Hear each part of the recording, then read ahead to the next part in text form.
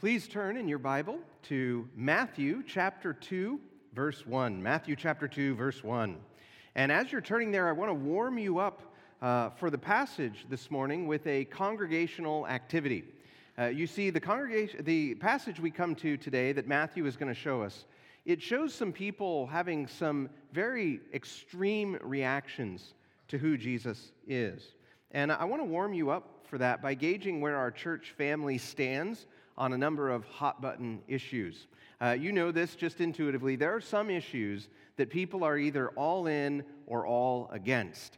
And I want to kind of take a survey we're going to do a show of hands to see where our church family stands on some controversial issues. And then, Lord willing, after the worship service, we won't have a church split.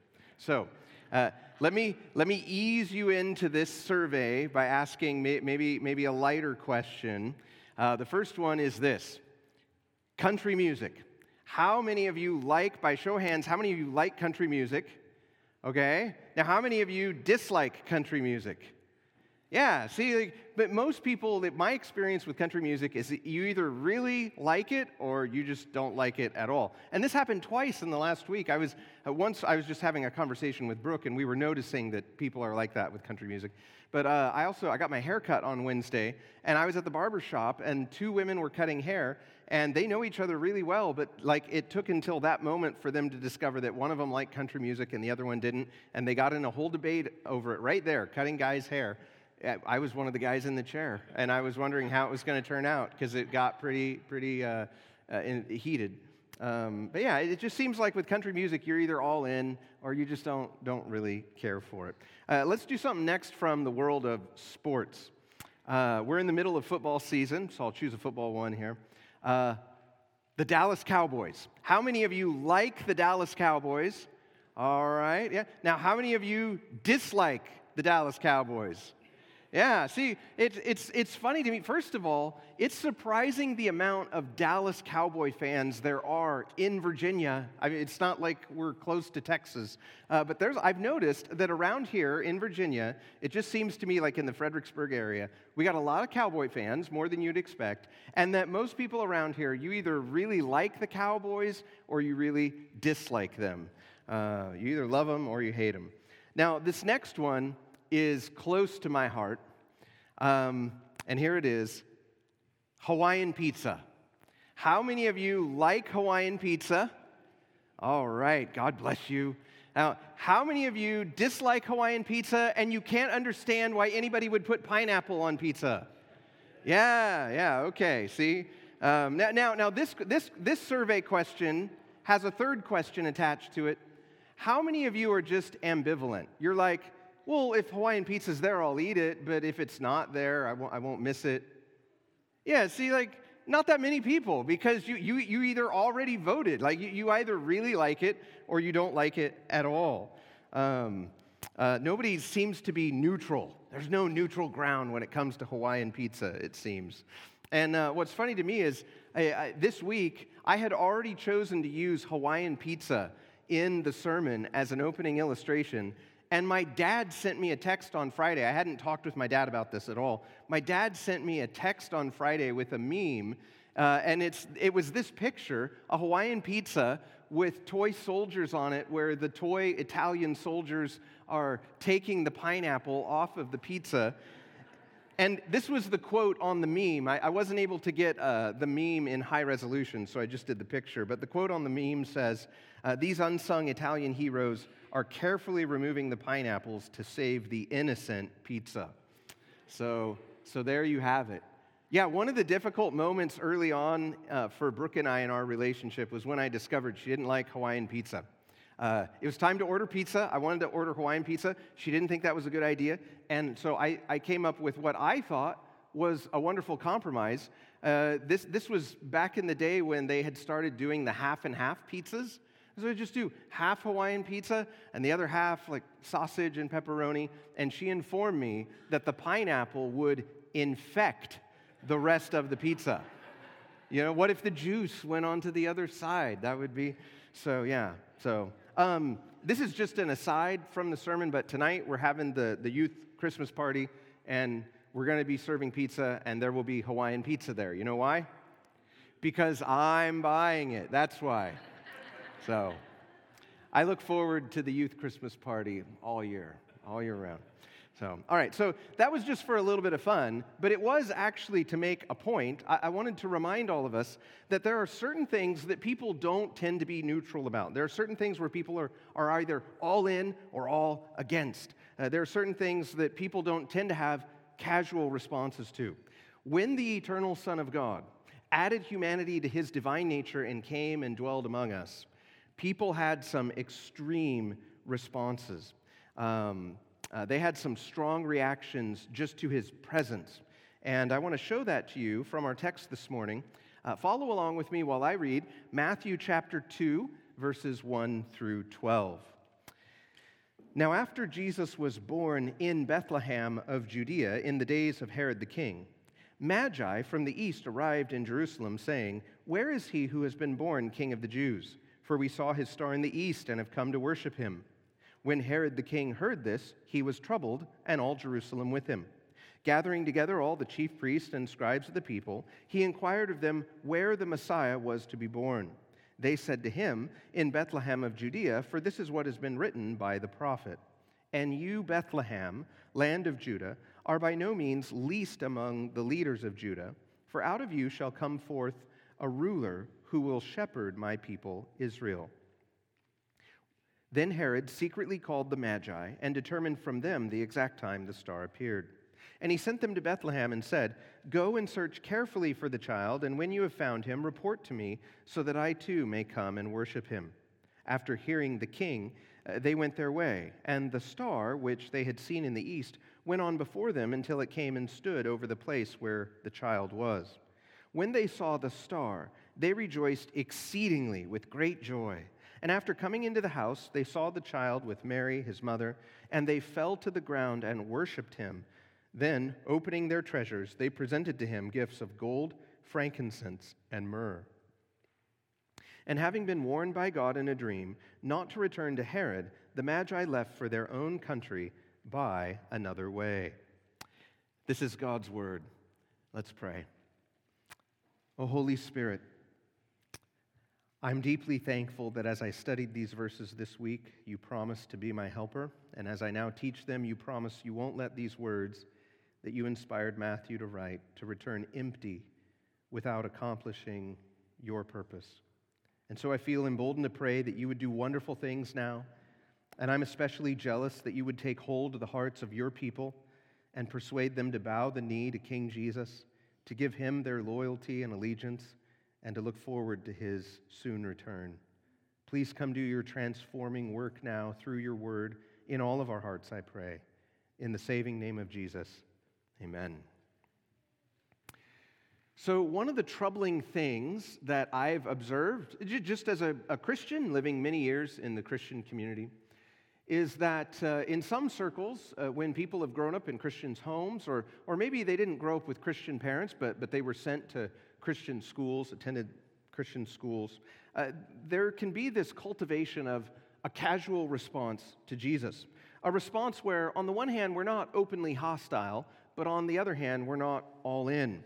There can be this response that even tries to deal with Jesus and his teachings in an a la carte fashion, where we agree with most of what he taught, but we're going to take a pass on some of the things that he said that we don't like and don't agree with. And our passage this morning is devoid of any kind of that casual response to Jesus.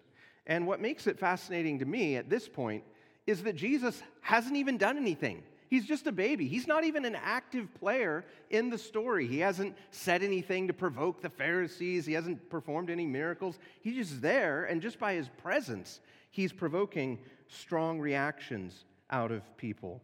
And here's how I want to march us through the passage today. I want to do an outline that's a little bit different.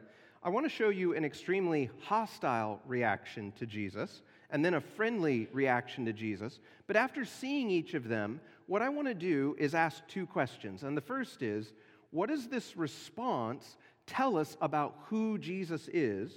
And then secondly, what does this response tell us about who we are in relationship to Jesus? So that's how we're going to outline the passage. Look again at verse 1. Now, after Jesus was born in Bethlehem of Judea, in the days of Herod the king, Magi from the east arrived in Jerusalem, saying, "Where is he who has been born King of the Jews? For we saw his star in the east and have come to worship him." When Herod the king heard this, he was troubled, and all Jerusalem with him. In Matthew's account of the life of Jesus, right after Jesus is born, the very first people Matthew tells us about who come to worship Jesus are these Gentile magi from the east. They go to the capital city of Jerusalem, and the Greek verb that we translate in verse 1 is saying. The idea there is it's constructed to show continual action. So they arrive in Jerusalem, and they start asking as many people as they can find, where is Israel's Messiah who's been born?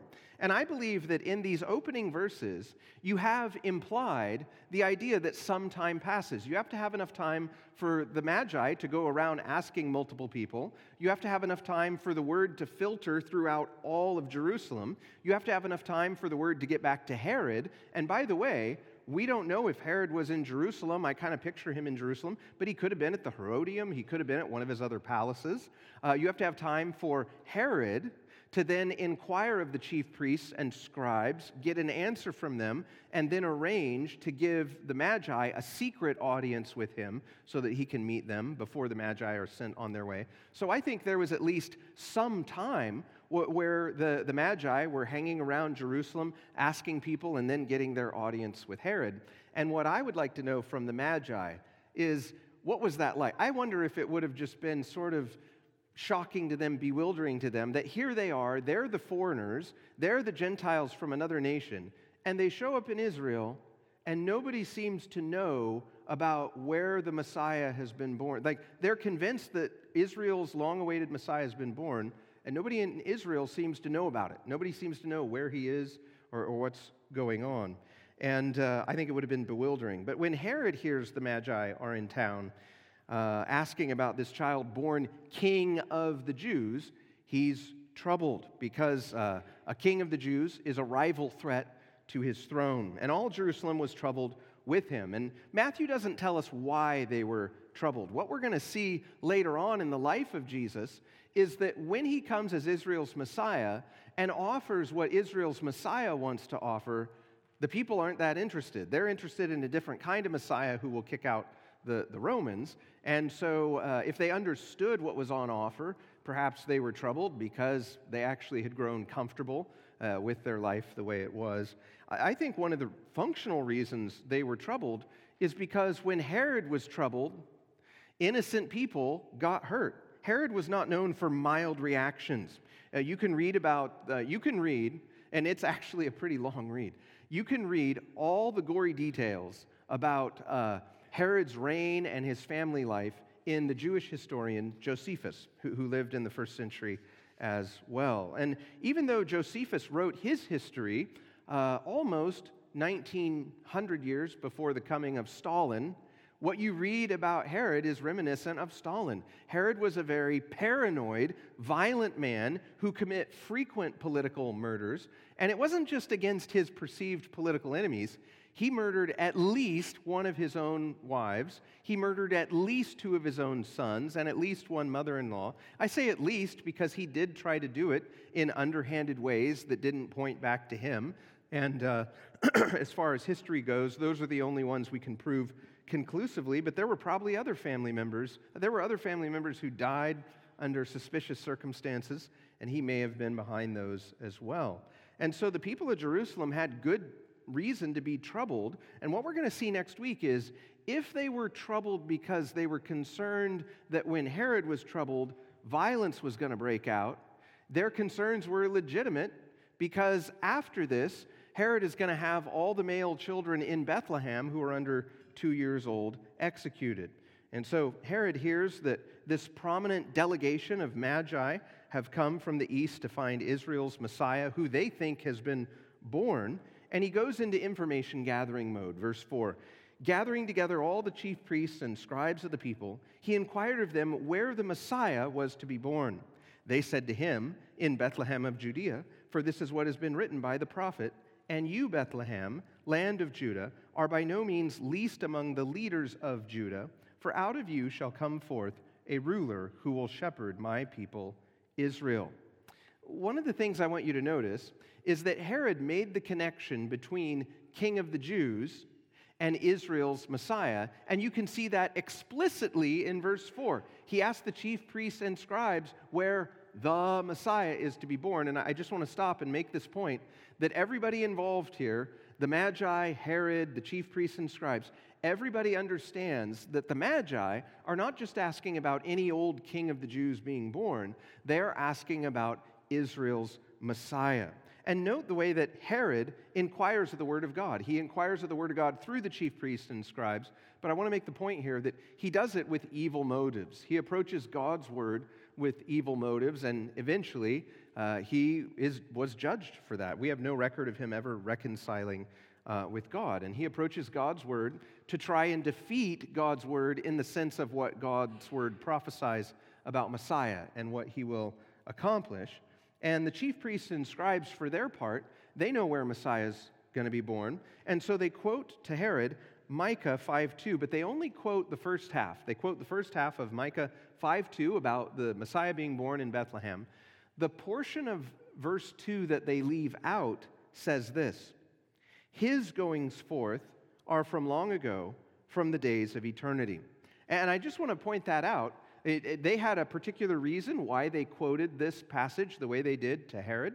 It's understandable. But I just want to point out, if we go back to Micah 5:2, we find not only that Messiah will be born in Bethlehem, but we find this. On the one hand, Messiah will be a son born of a virgin, Isaiah 7:14, but he will also be God come in human flesh, whose goings forth are from long ago, from the days of eternity. Now, what the chief priests and scribes do, they don't quote that portion, but they take a portion from a verse later on in the passage, Micah 5, verse 4, that emphasizes that Messiah will shepherd the Lord's people. And so taken together with him being a ruler in Israel, you actually have from the chief priests and scribes a really good description of the kind of leader Messiah will be. Ruler, on the one hand, it communicates a strong, firm kind of leadership. Shepherding leadership, on the other hand, it basically communicates a providing, a protecting, and a nurturing kind of care, a tender care. And Messiah's rule will involve both. And after getting the answer he's looking for, Herod then does this. Verse 7, Herod secretly called the Magi and determined from them the exact time the star appeared. And he sent them to Bethlehem and said, "Go and search carefully for the child, and when you have found him, report to me, so that I too may come and worship him." Ah, what a guy, right? I mean, what a guy. Like, he's king, but he wants to go and worship the baby too. You guys know this. You don't have to read further in the passage to see through what Herod's doing. He's just using the Magi to do his dirty work for him so that he can try and take out this baby. And I want to stop here and just sum up what we've seen so far from Herod. Herod's response to the birth of Jesus is a hostile, murderous response.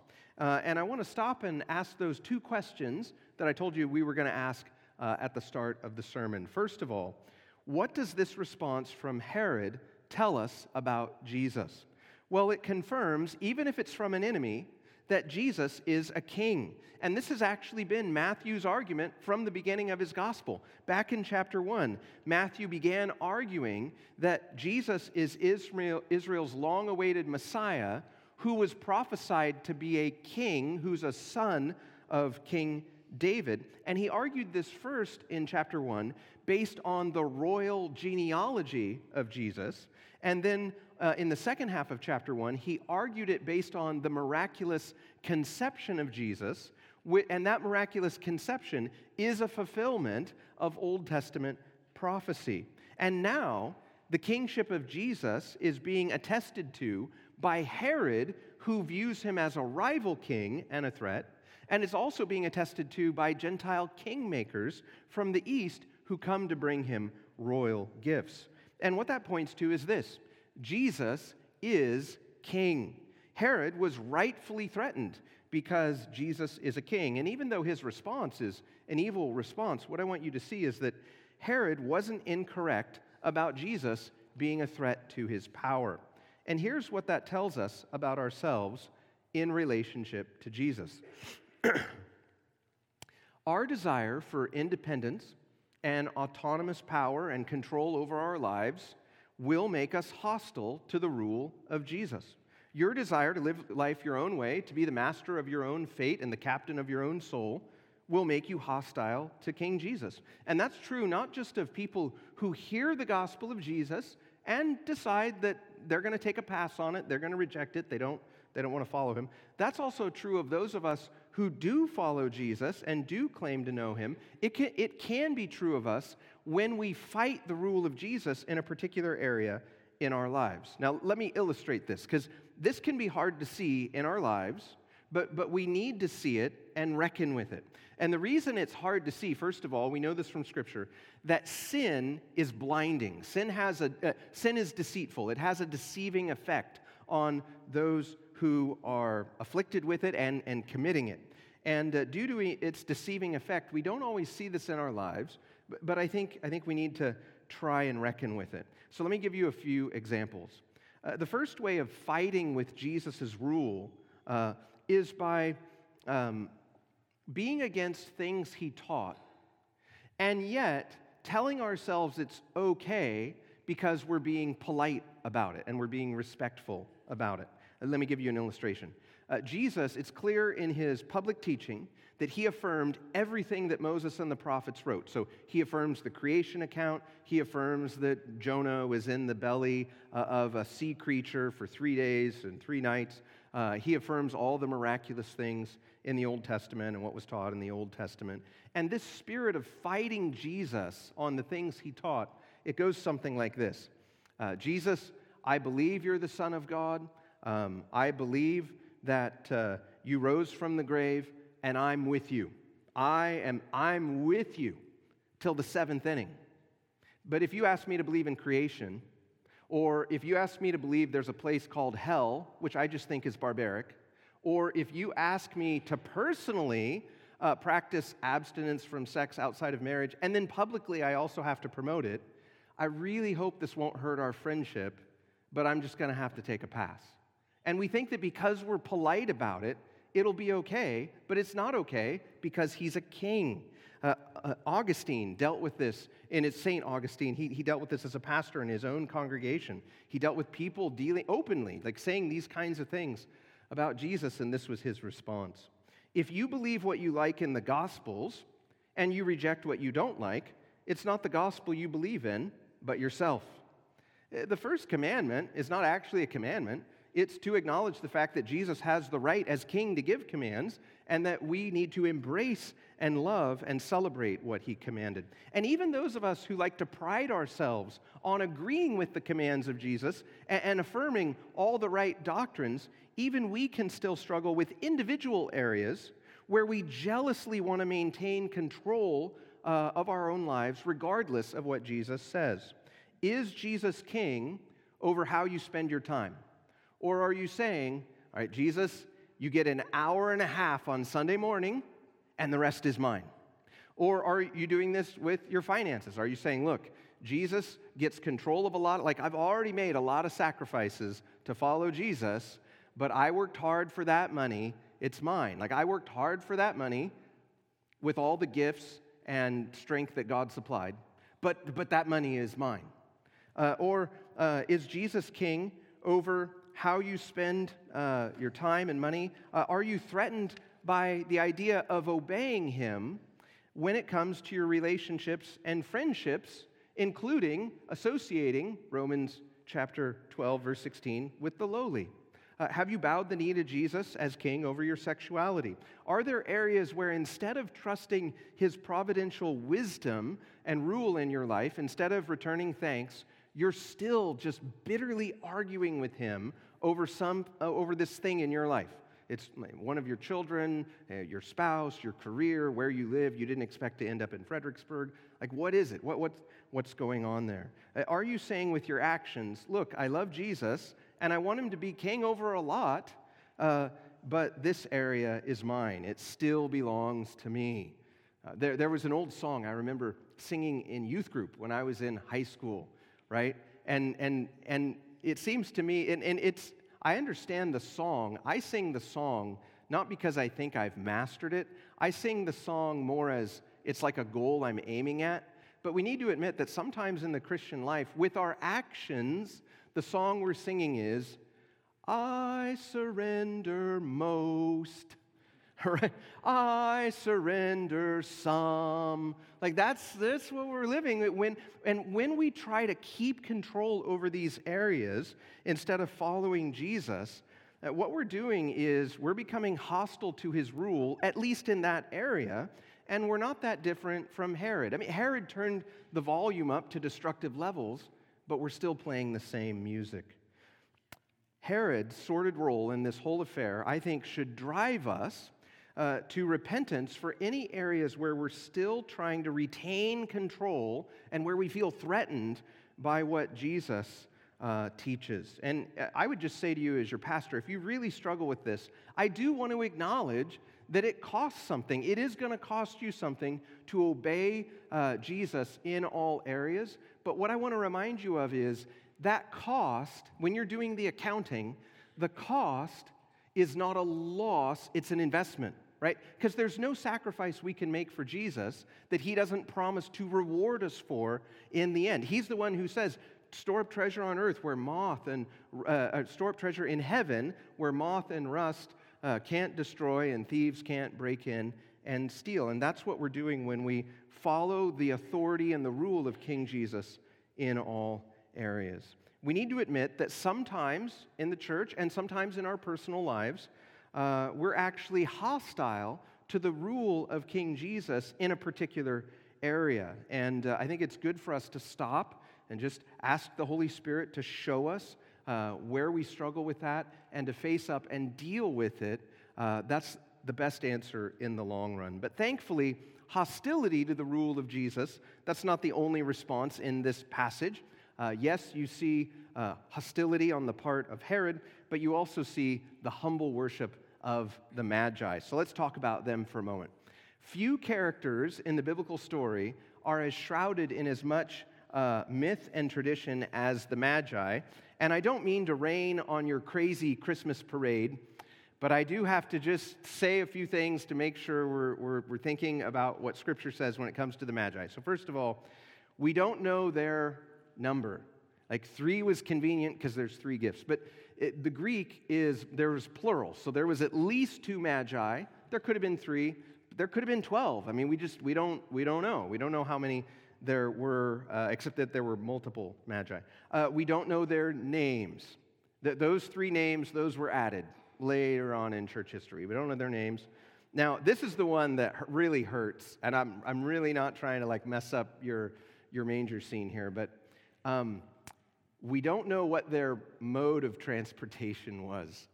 It's possible they could have come on Persian or Arabian horses and not camels. We don't know what city or country they came from. We do know they came from the east, and they were kingmakers over Persia first, and then also over the Parthian Empire, so probably somewhere in that region, but we don't know the exact city or country. They also weren't kings as we think of kings. They were kingmakers, I'll describe that in a minute, but they weren't kings as we think of kings. The Magi first appear in secular historical accounts and in archaeology in the 7th century BC, and they were a priestly class among the Medes.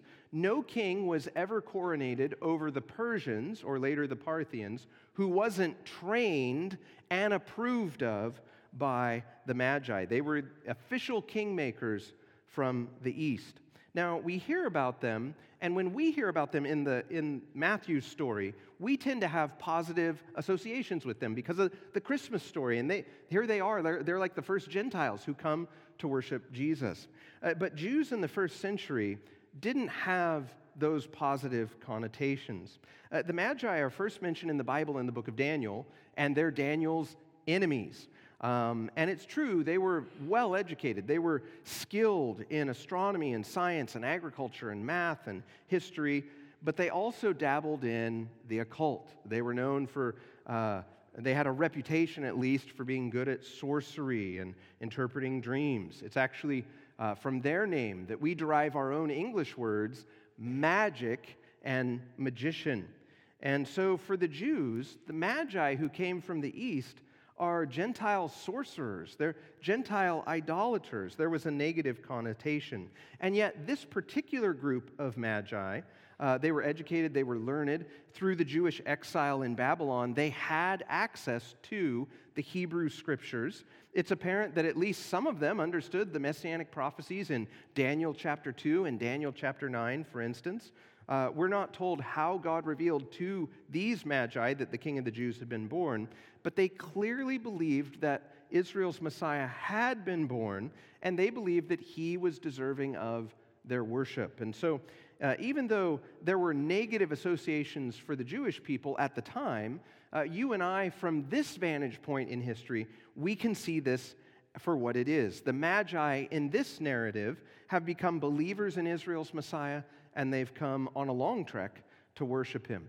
Now, with regards to the star that guided them, I don't want you to get too distracted trying to figure that one out. I just want you to note, Matthew does not go out of his way to explain this star. And we don't want to get distracted from the main point of the text, trying to figure out if it was an actual astrological body or if it was something like the pillar of cloud by day and fire by night, but it appeared in the form of a star. I don't want you to get too distracted by that. Obviously, it's a miracle from God. And so after meeting Herod, the Magi go their way, and that star which they had seen originally in the east and had told them to come this direction, apparently they saw it again. It went on before them until it stood over the place where the child was. And I love what Matthew says about this star. When they saw it again, and it was leading them to Bethlehem, they rejoiced exceedingly with great joy. I think literally, if you just bring it straight across into English from the Greek word order, they rejoiced with a great joy exceedingly. And after coming into the house, they saw the child with his mother, Mary. And the Greek word for him now is a young child, not an infant. So we know, if you put together the history, he had to be, this is after he was dedicated in the temple. So he has to be more than 40 days old.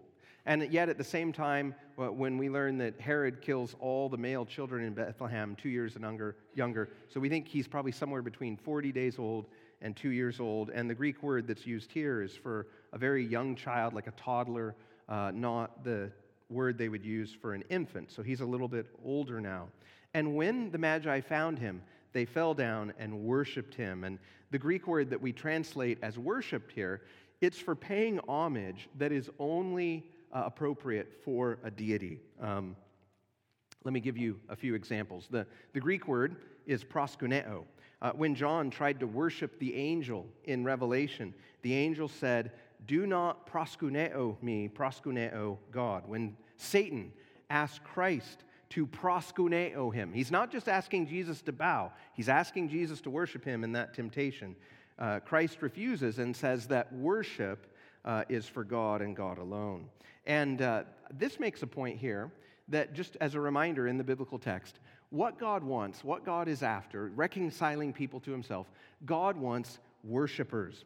And this is a good reminder for us, I think, that worship involves more than just singing worship songs. In the Bible, whenever you read about either a description of the worship God desires or someone worshiping him in a sincere way that's pleasing to the Lord, whenever you read about that, notice in the passage the verbs that are used to describe that worship. If you go and you study the verbs that appear in the biblical text around the idea of people worshiping God, what you find is that what people worship, they love, they sacrifice for, they focus on, they submit to, they seek after, they hope in, they serve, they give to, they speak about. What people worship, they will tend to look for peace, meaning, and happiness in. And what they worship, they'll also tend to spend great amounts of thought and time and money and energy on. And that's what God wants from those who worship him. He wants people who love him, who are willing to obey his commands, who seek him in faith, who trust him, who look to him in hope, who also are willing to make sacrifices to serve him in their generation. That's what God is looking for, and that is what true worship is. And these magi offer the young child Jesus the kind of worship God is looking for. Matthew says that after they arrived in the house, verse 11, then opening their treasures, they presented him with gifts of gold and frankincense and myrrh. Now, these gifts we should consider not as in addition to their worship, but as part of the way they worshiped him.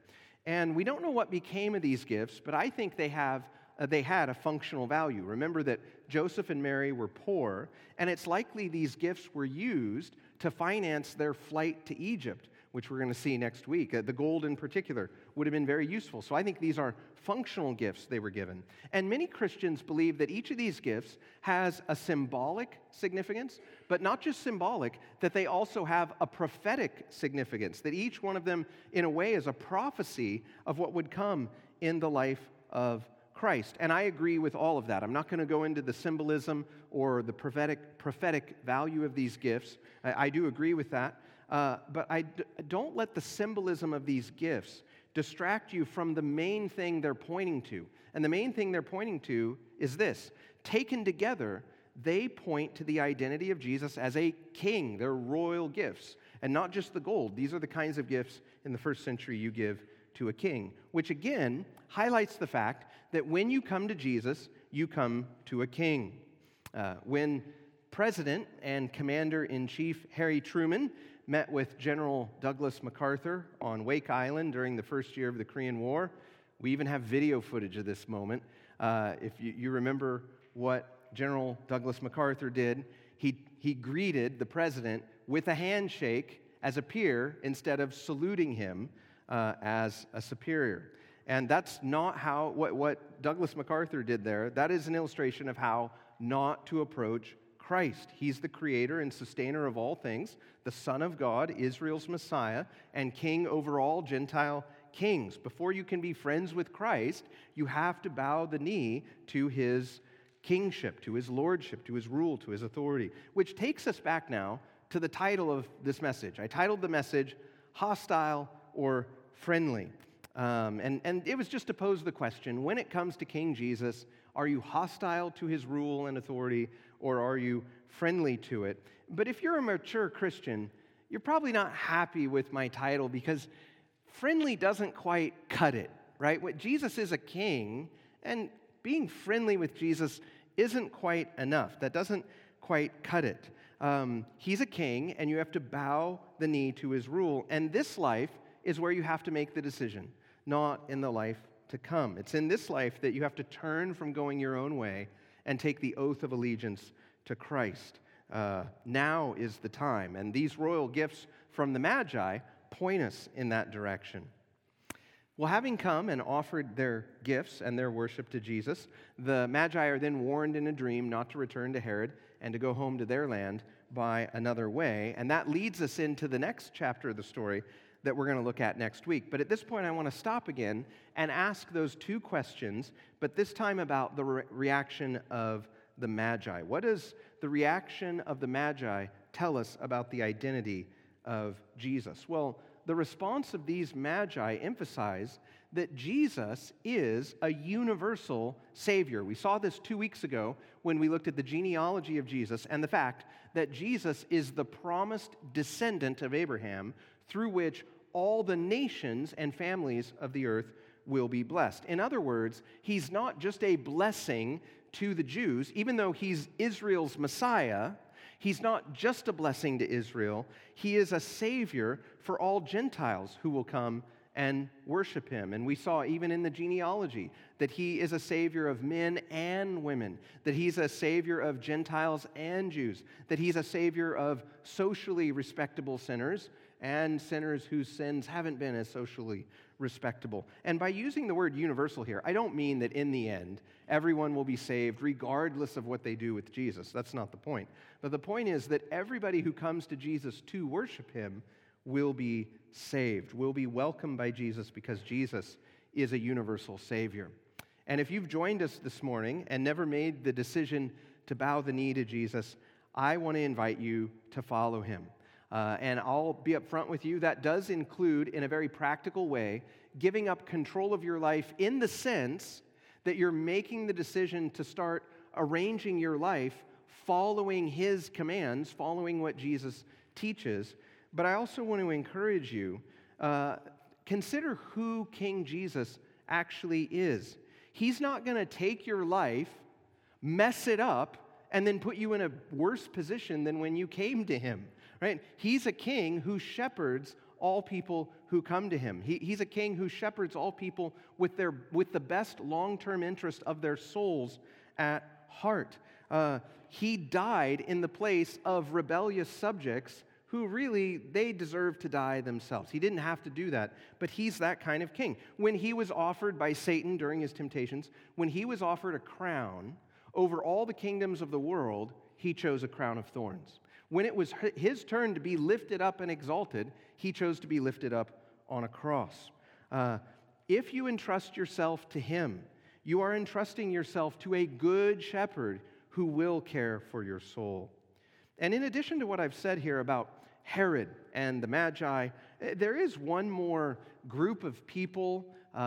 It didn't quite fit into my outline, but I can't help but close with it. There is one more group of people that I think illustrates an important truth for us, and it's those chief priests and scribes. You know, the chief priests and scribes, clearly, they knew where Messiah was to be born. And then in the story, you have this large contingent of high-class, wealthy dignitaries, kingmakers, no less, Gentile kingmakers from the east. They come to see where Israel's Messiah is, who they claim has been born. And yet in the text, we're not given any indication that any of the chief priests or any of the scribes or any of their underlings were sent to Bethlehem to go and investigate. So they had the prophecies about Messiah, but apparently they didn't really care.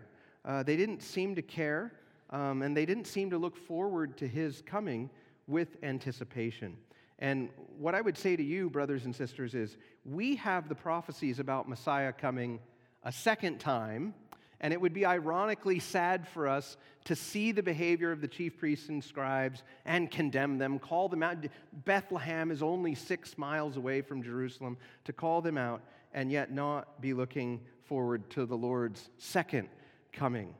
We can have, I want to remind you of this continually here at Grace, we can have all our theological T's crossed and our I's dotted when it comes to end times theology, for instance, and yet not look forward to Christ's return. And if that's the case, we're not very different than these scribes. So brothers and sisters, let's yield to King Jesus in all areas, in all that he commands. Let's offer him sincere worship like the Magi, and let's look forward to and pray for his soon return.